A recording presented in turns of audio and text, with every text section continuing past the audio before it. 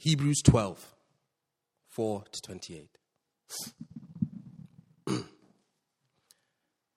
After all, you have not yet given your lives in your struggle against sin. And have you forgotten the encouraging words God spoke to you as his children? He said, "My child, don't make light of the Lord's discipline. And don't give up when he corrects you.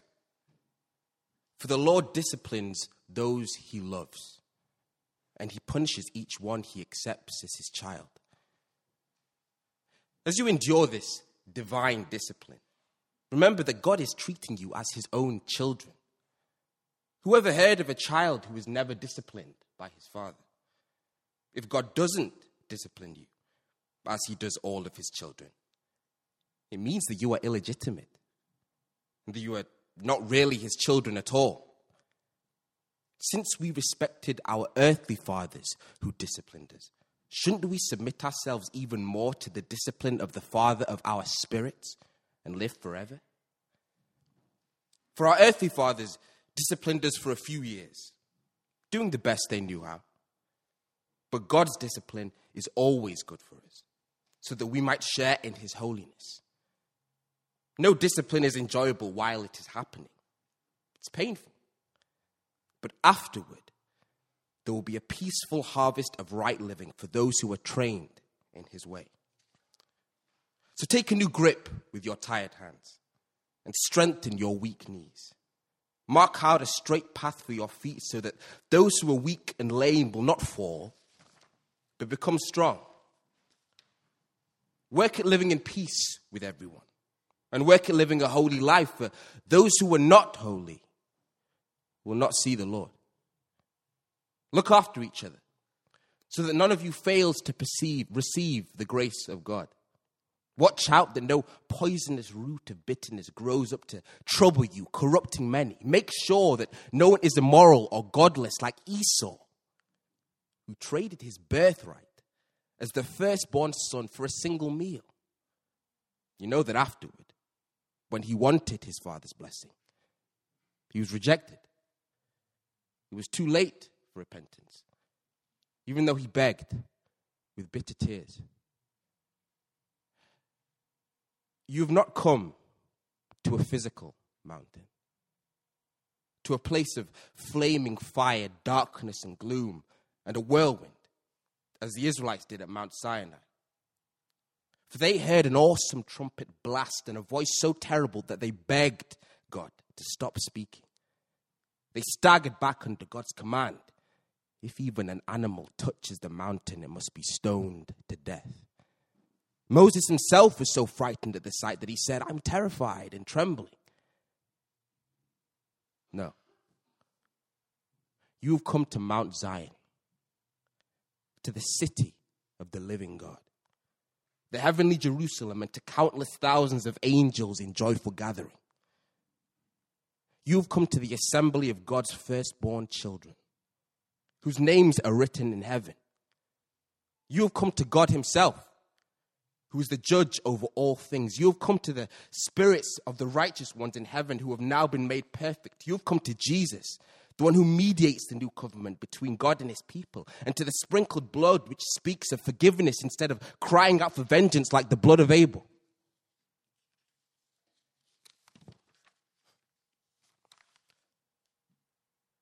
Be careful. You do not refuse to listen to the one who is speaking. For if the people of Israel did not escape when they refused to listen to Moses, the earthly messenger, we will certainly not escape if we reject the one who speaks to us from heaven. When God spoke from Mount Sinai, his voice shook the earth. But now he makes another promise. Once again, I will shake not only the earth, but the heavens also. This means that all of creation will be shaken and removed so that only the unshakable things will remain. Since we are receiving a kingdom that is unshakable, let us be thankful and please God by worshiping him with holy fear and awe. For our God is a devouring fire.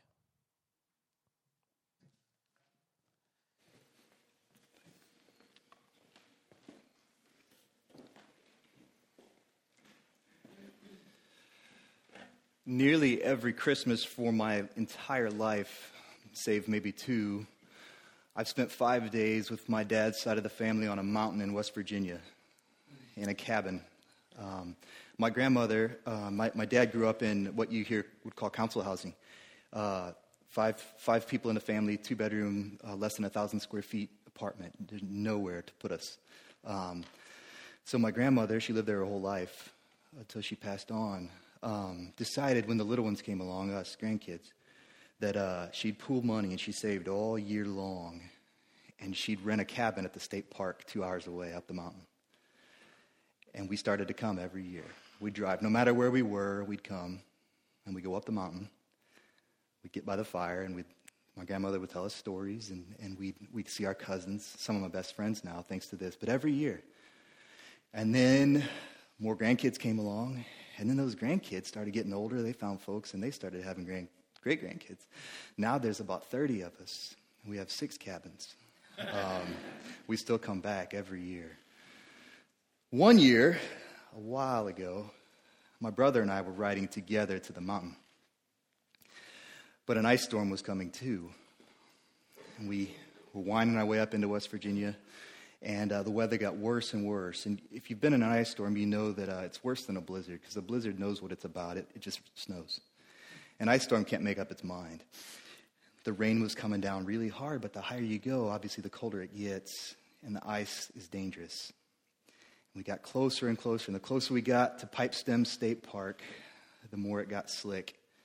My brother and I had peered out, tried to find where the end of my headlights were, and just tried to find the road and looked for black ice, basically. When will it freeze? That's the danger zone. We got to the base of the mountain, into the park, but it's still 5 miles up the hill once we're in the park. We started to go, and it got so slick. I'd never seen anything like it. I was driving so slow. I mean, crawling. But think about it, man. It's the end of the day. We're 2 guys, college students. I know at the top of the hill there's a fire waiting for me with homemade cookies, literally. Hot coffee. You know, my family's there waiting on me. And it's going to be warm and nice. It's my highlight of my year. We're not stopping on the mountain. The bad news is it got so slick that I actually stalled out the car. We're going so slow. And no lie, the car started to slide off the road. Not move. I wasn't moving. The whole road was ice. And we went off to the side, the shoulder. We had a problem. There's coffee and a fire waiting on me. I don't like my brother that much. We weren't going to stay in the car the whole night. So we talked about it, and me being the firstborn, and me, it being my car, we came up with a crazy plan. I came up with a plan my brother still isn't happy about. We decided to put one half of the car into the berm on the side of the road where the gravel was. Ice doesn't like the gravel quite so much. There was a little bit of traction. And then the other side of the tires would be up on the ice. And then I thought, well, we still got to get more friction, more purchase. So my poor brother, I sat him on the hood, on the bonnet, right over the wheel well of the right side to give it that little extra weight, and had him look out. And we put the windows down, and we crawled up the mountain.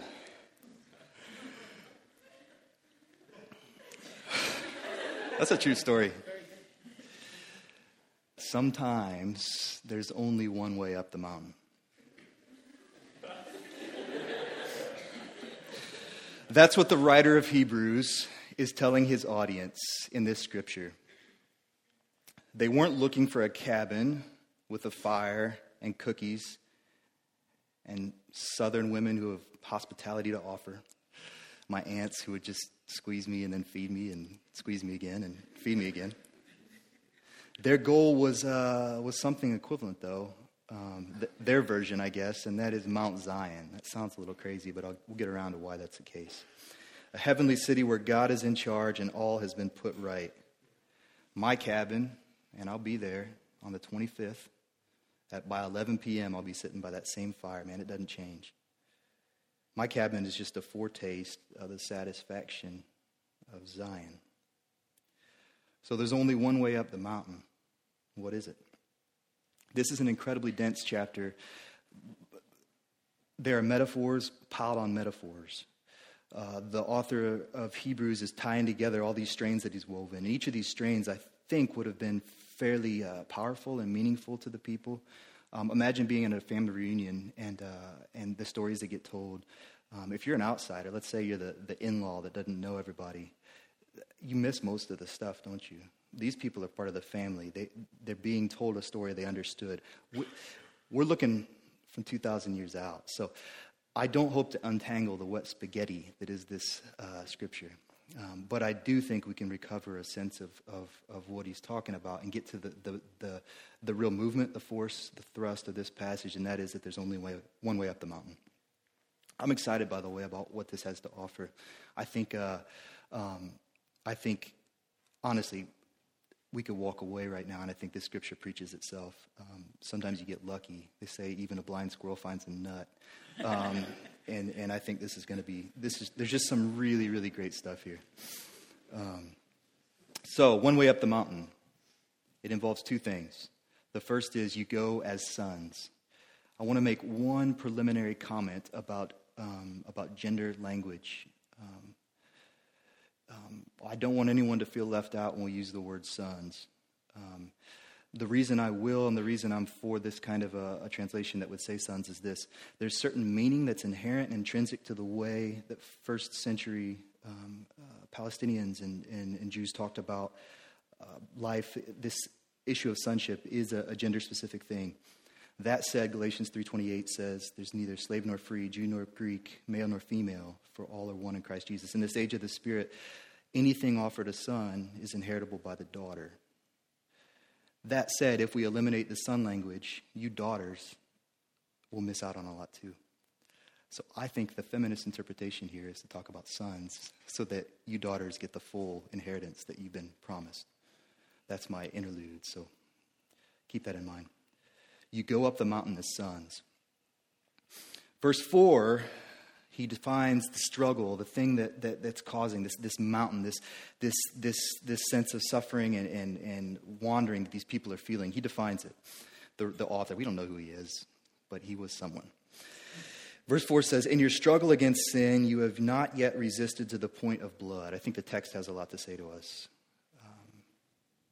What we've gathered from previous chapters, Phil kind of touched on, and other preachers have in this series, is that the people are discouraged and tempted to fall away. They're tired of holding the line. They're discouraged. The writer says they are struggling.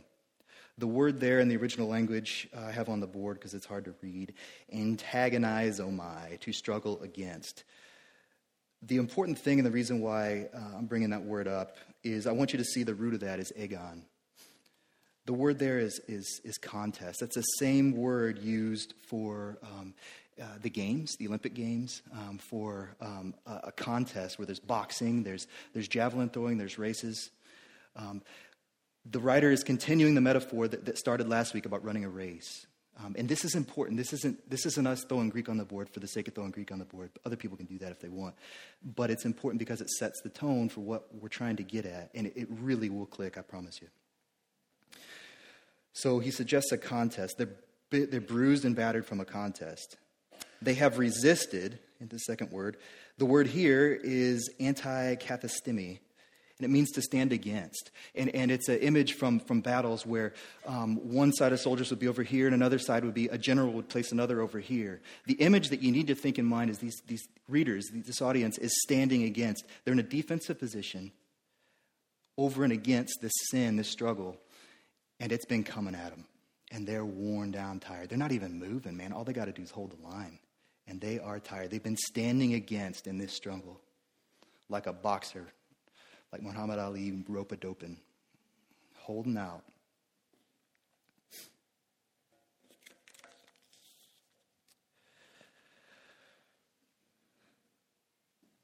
So the question, I guess, is what are they holding out against? And why are they there experiencing this hardship? What's going on? What's the imagery? Verses 5 to 17, the whole passage really sets that up. I want to get into that for a second.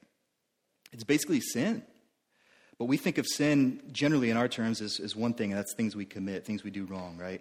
But not to delve in too much, but sin's so much more than that.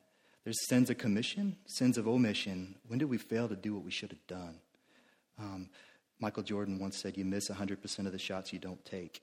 If sin is missing the mark, we need to really think about sin as more than just doing the wrong thing, but failing to do the right one also results in a missed shot. There are also, though, the sinfulness of others. Earlier in the chapter, we hear about Jesus who's holding on and persevering based on the sinfulness of others coming at them. We've got sin just piled up around us, you know. The wind comes, it stirs it up, and you get mud on you. It's all outside. You know it. It's there, regardless of what you do. So, but this sin that they're struggling against, why are they? What's the hardship? Verse 5, this is a quote from Proverbs. My child, don't make light of the Lord's discipline and don't give up when he corrects you. For the Lord disciplines those he loves and he punishes each one he accepts as his child. This is a pretty famous passage from Proverbs, but what's going on here, I think, is pretty radical. The writer of Hebrews is taking something they know that talks about what fathers do to their children in terms of discipline, and he's turning it on its head. And I think what we have to do, and I think most translations kind of miss this, and this isn't something I've come up with. I've just been reading as much as I can. I really think this is what's going on. We need to think about the word discipline differently. The word is paideia. Again, I hate to be... We're going so textual, but this will unlock it, I think. It can mean discipline. It can mean education. It can mean culture. It can mean training. Most translations say discipline, but I think that misses the point. The writer here is reinterpreting a famous proverb and helping his people understand a new meaning. Keep in mind the athletic imagery from the contest, the agon we talked about, from Phil's talk last week, from earlier. And keep in mind verse 4, the agon that we just talked about. And let's skip to 11. I think it'll unlock it. No discipline is enjoyable while it is happening. It's painful. But afterward, there will be a peaceful harvest of right living for those who are trained in this way. Trained, one last word. We'll leave it be. Gegymnaziminos. Look close at the middle of that word. Gymnasium. Those who are being trained. Now, a gymnasium was a place of torment for many of you, I'm sure, growing up.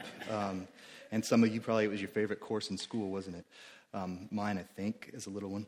But the fact is, a gymnasium in this context talks about a training that's different than what you've thought. There's not just dodgeball or netball or whatever it is you play in a gym.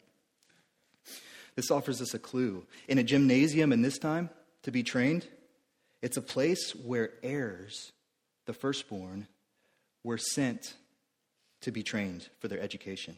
It's not just physical. It also involves the mind and the character, the will. It's preparation for full participantship. I'm going to start over. It's training for full participation as citizens in the life of the culture. That's what happens in a gymnasium. When you're the firstborn son, all the money will be invested in you being trained in the best way possible, sent to a gymnasium, so that you can represent your family as the heir. When it's time to take your father's place, you will be, in a very Godfatherian sense, the head of the household. And the hopes of your brothers, your sisters, the kids to come, really rest on you becoming the kind of person that can operate fully within culture and take advantage of the situation for your family. It all hinges on the firstborn stepping into the gap. So the writer is telling his people, in essence, that they have been selected for that training. They are going to be the heirs, the firstborn. So this isn't discipline in the sense of the stuff we do to make kids learn better or to have them behave. This is something bigger. This is a big deal. This is about an inheritance. And that's why Esau comes in. Otherwise, it doesn't make any sense, does it? I've puzzled on that forever. This is really cool. This is where it clicks. Without the training that we've just done, without the words that we just looked at, in the sense that this is part of a training and part of this gymnasium, and it's a contest of athletic where you're in kind of grinding away to get better and stronger, Esau doesn't make sense. Esau was a firstborn. For those of you who don't know the story, he should have been the one to represent his family as an heir. And had he been a faithful kid, we'll stretch the metaphor a bit, he would have shown up to gym class and learned to be smart here, and he would have been physically gifted. But what we know about Esau is he spent all his time outdoors running around chasing animals. He didn't really want to be trained, did he? He was a wild man, the opposite of what a man who goes through the gymnasium becomes.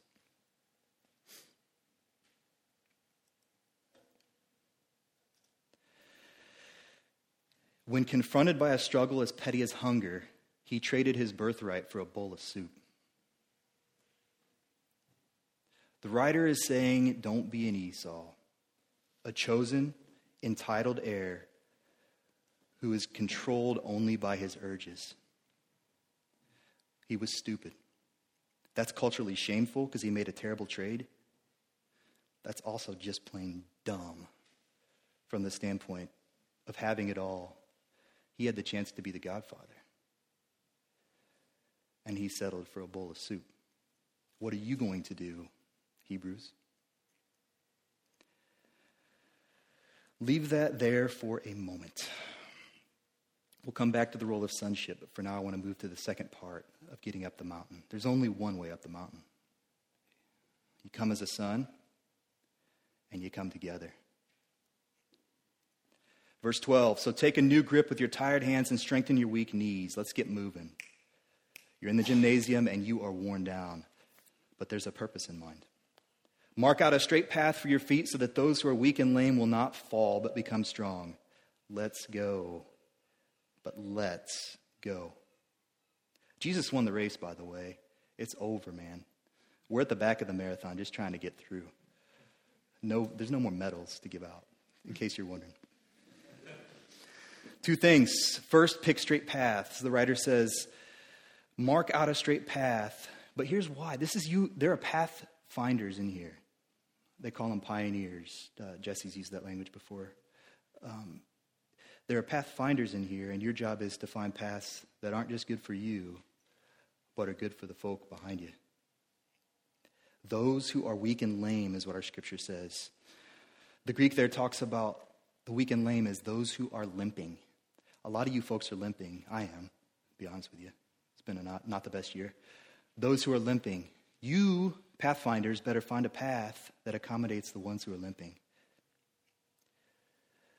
The text up here says, will not fall. The Greek word there is ektrape. The cool part is, it's not just fall. It's a medical word for dislocation. If you're limping, you're still moving. But Lord, if you pick the wrong path, you leaders, the folks that are limping are going to dislocate. And then they're done. Done. Our job is to pick straight paths, not for me or for you, but for the ones that are limping. And by the way, if you're not limping now, you will be soon. The good news is you don't stay in a perpetual state of limping. The writer here talks about becoming strong is our translation, but the word there it just says literally be healed. If we choose straight paths, you leaders, those who are limping will not dislocate themselves, but actually as they keep walking, it'll get better. And we keep moving up the mountain. You go together. So strengthen your drooping hands and wobbly knees and make straight paths for your feet so those who are already limping may not become more injured, but rather in the course of journeying be healed. Each of us needs to do everything we can to factor in the community when choosing paths. That's not what I want to hear today. Someone's going to have to call me on that later. Second thing about this, verse 15, take good care that no one falls away from the grace of God. This is the coolest thing I've seen in this text. It jumped out and hit me.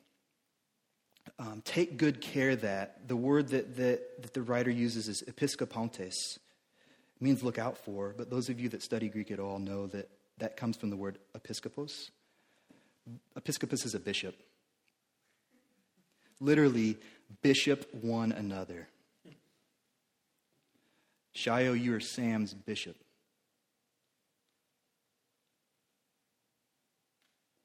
Tom, you're Ian's bishop.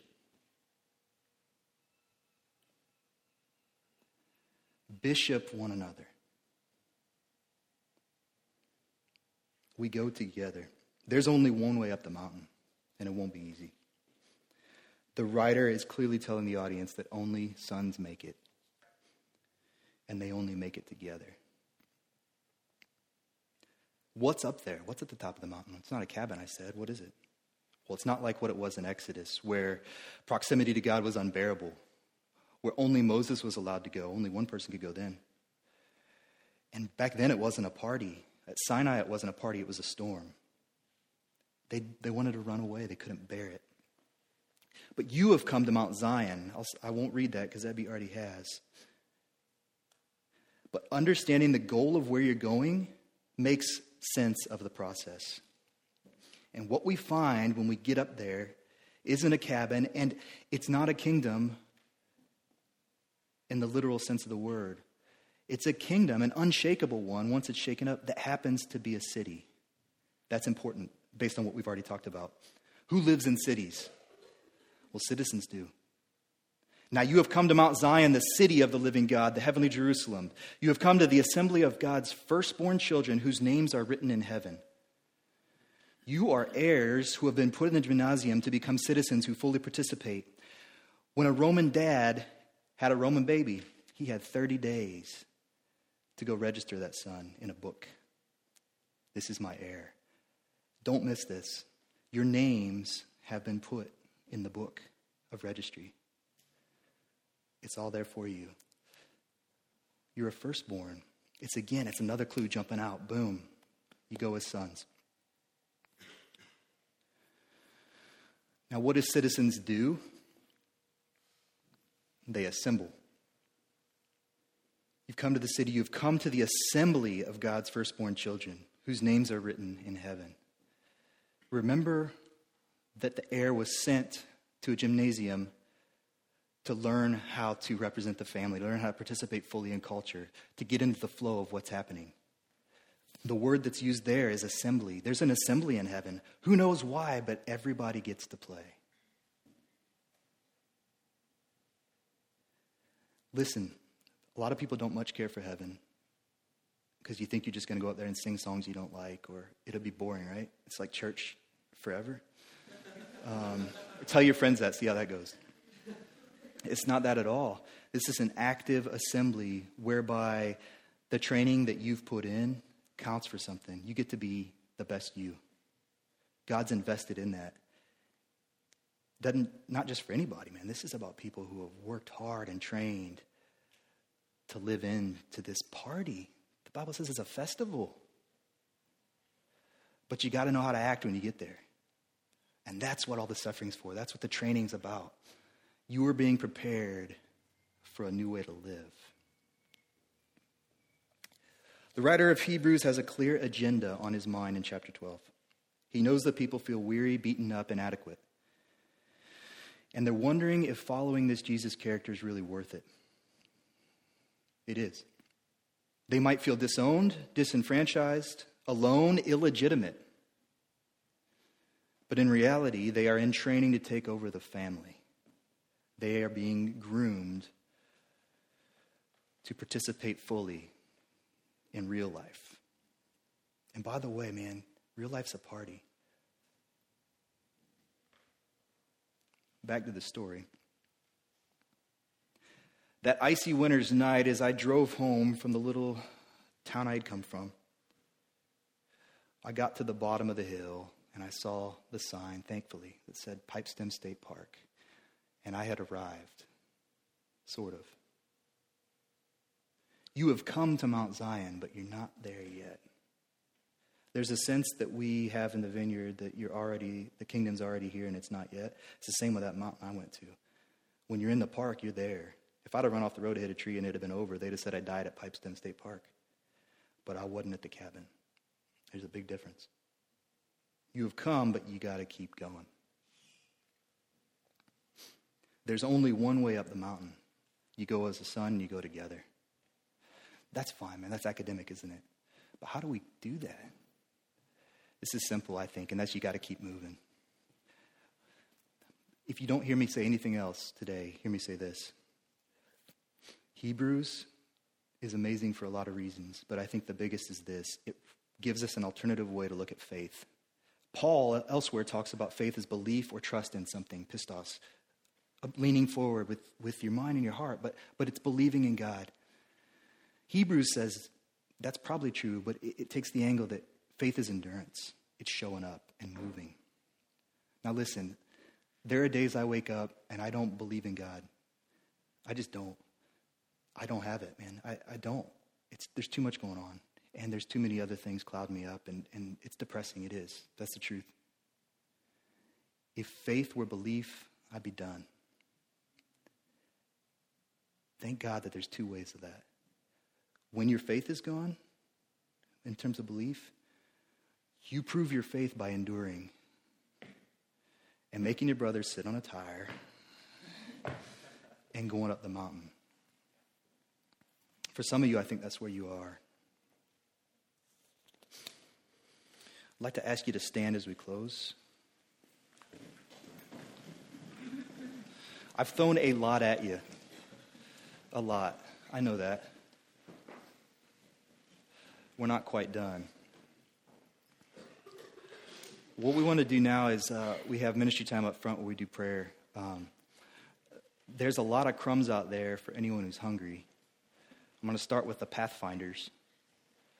Those of you that feel like you're meant to be looking for a path for other folks to kind of come. And it might just be a role for a season. You might be in a place of strength right now.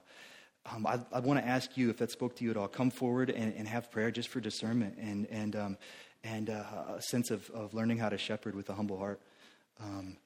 The second group of people I want to talk to, I guess, are those of you that are limping. I want you to come forward. Fact is, we need other people to pray with you. We want you to be healed and not dislocated. We don't want it to get worse. Let's go. We go together. There are those of you that don't believe any of what I said. I don't care. Fact is, you just got to move. And maybe you don't have the faith today to believe what I said, but you do have the faith to realize you got to keep going. You need to come forward for more of that. Lord, thank you so much for your word, God. Thank you that it's so just rich, man. It's dense and there's stuff in there, Lord.